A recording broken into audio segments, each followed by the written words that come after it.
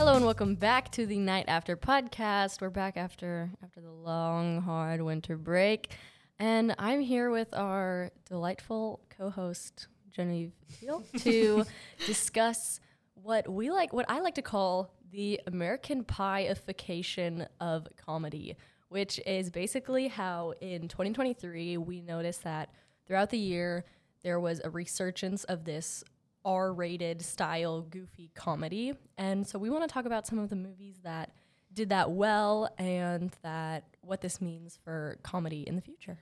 Hi, I'm Genevieve. I've been on the podcast a few times now. I run film club here at Bowie with Audrey, and I'm also officer for the Starlight Theater Company, and I love movies, and I'm excited to talk about some.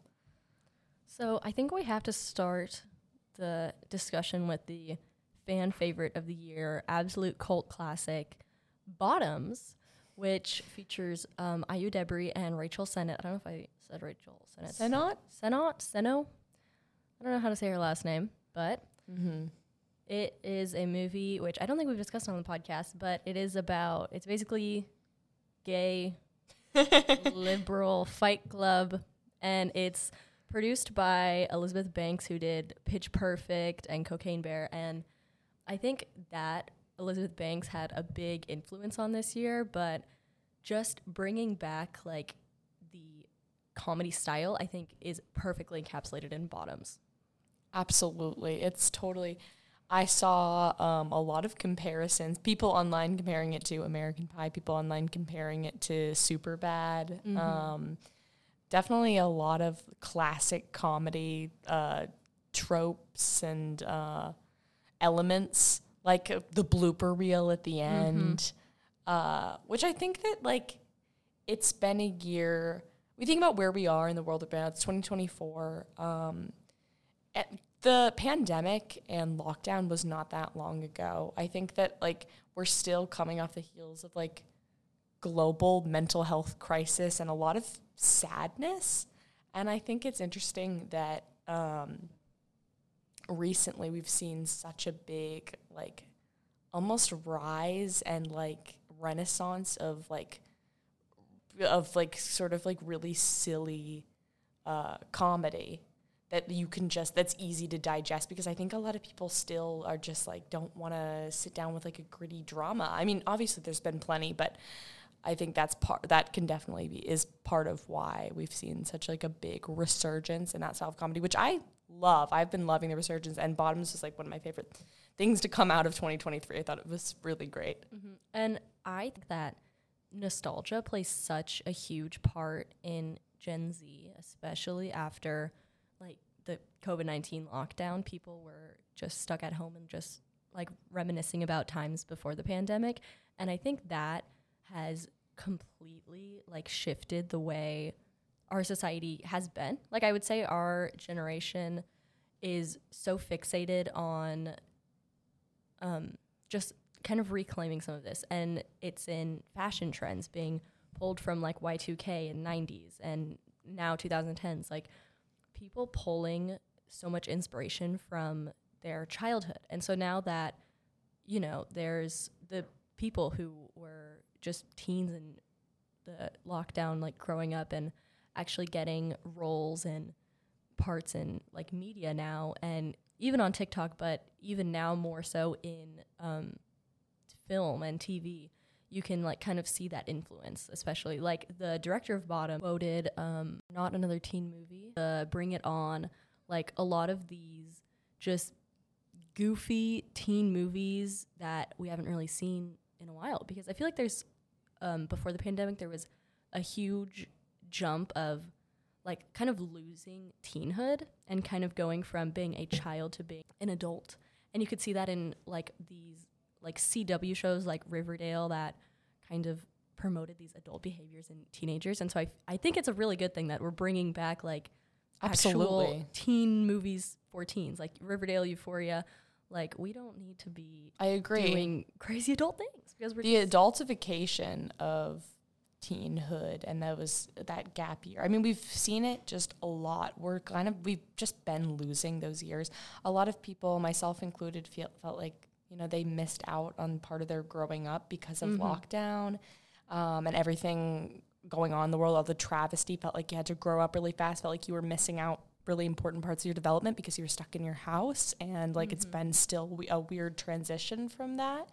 And I think we've seen online, especially with like we've seen a lot of like little kids online, with like the skincare obsession and the obsession with like Stanley cups. Like I feel like we're starting to get our like high school age back, but now it's kind of the middle schoolers and the Gen Alpha. They're sort of skipping their awkward phase and really rushing to grow up. And we've really been losing that, just like allowing kids to be where they're at, to be kids and to go through awkward parts of development. And so I think it's really great to see like a classic teen movie where kids aren't necessarily like doing like getting up to crazy bad behavior, even though that is definitely entertaining and it is true for some teenagers. I think it's important to like that we're getting back to some of our more classic roots.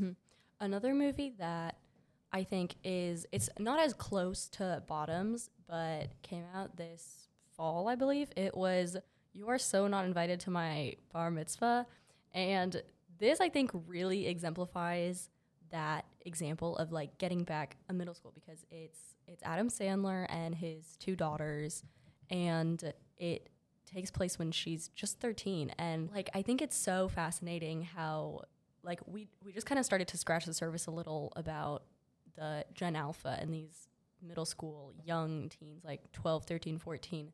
But I don't know, like it was really nice to see You Are So Not Invited to My Bar Mitzvah, because it really brought me back to watching like the Judy Moody in high school movies, in middle school movies, and the Jessica Darlings, the It List, like just those, and like Dork Diaries, you know what I mean? Like stuff that was actually so like early teens, like the preteen age. So I think it's so interesting to see that research, just because I haven't seen a teen movie like that, like a preteen movie like that in years.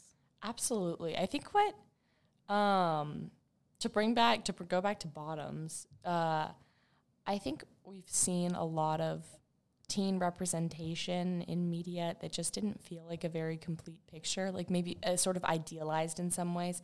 I think a lot of protagonists, especially female protagonists in media for young people, have to be really perfect. They have to be really politically correct. They have to always be the morally righteous one.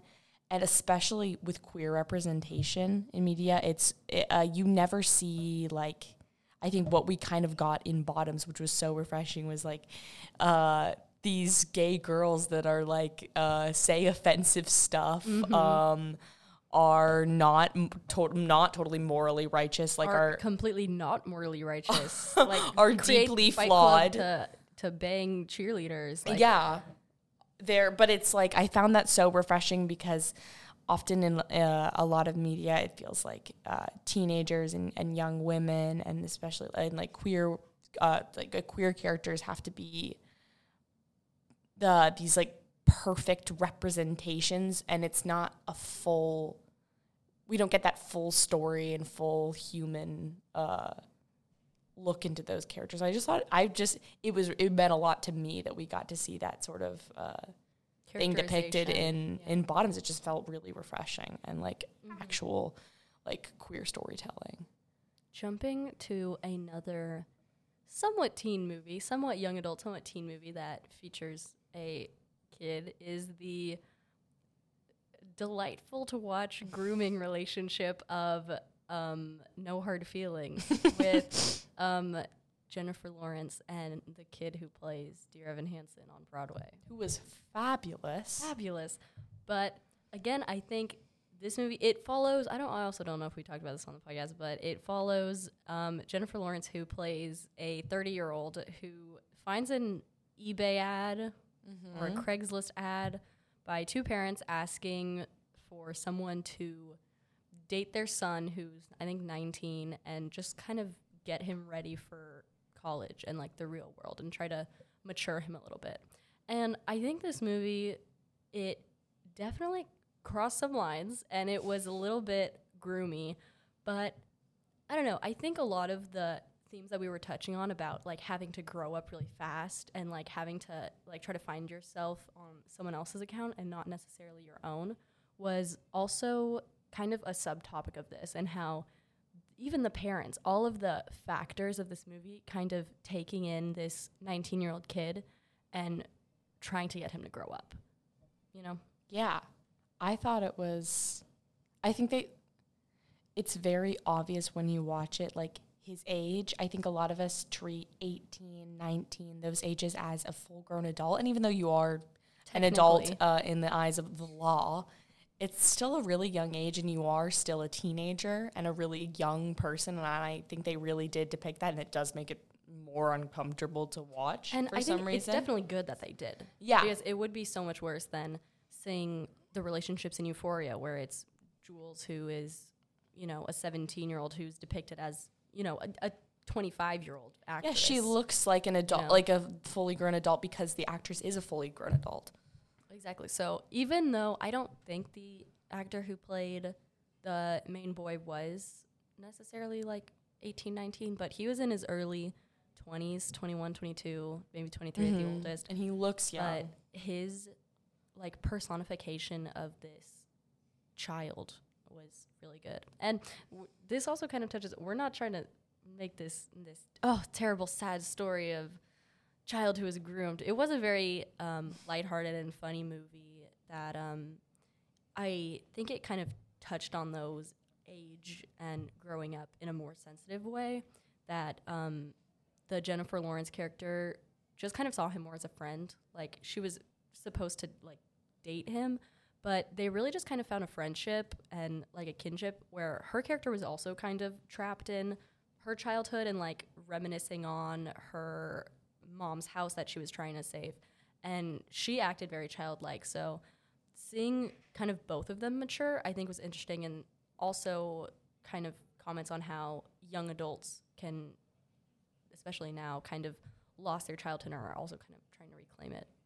Yeah, I thought the relationship was really interesting. I think I was just like, oh, where are we going with this? You know, how should I feel about this? Especially because I was kind of into it. We saw it together in theaters, and I was kind of like, why are they kind of cute together? I know, and you're like, oh, that's wrong.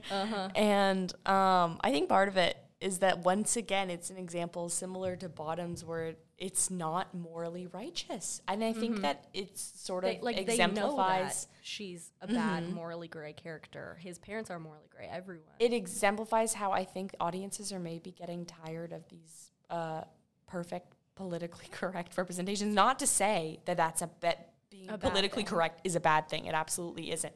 But I think that feeling like you have to have perfect protagonists, it's really stifling. And I think we're seeing the resurgence of that sort of like very like gross, potentially raunchy comedy is like sort of people wanting to get away from the pressures of perfection, especially in a world where there's so much information coming at you all the time and you want to get everything right. I think it's just like this more simplistic, like, we're going to do potentially offensive things. We're going to be morally gray. We're going to be gross. And I think it's just like, that's kind of what audiences want right now.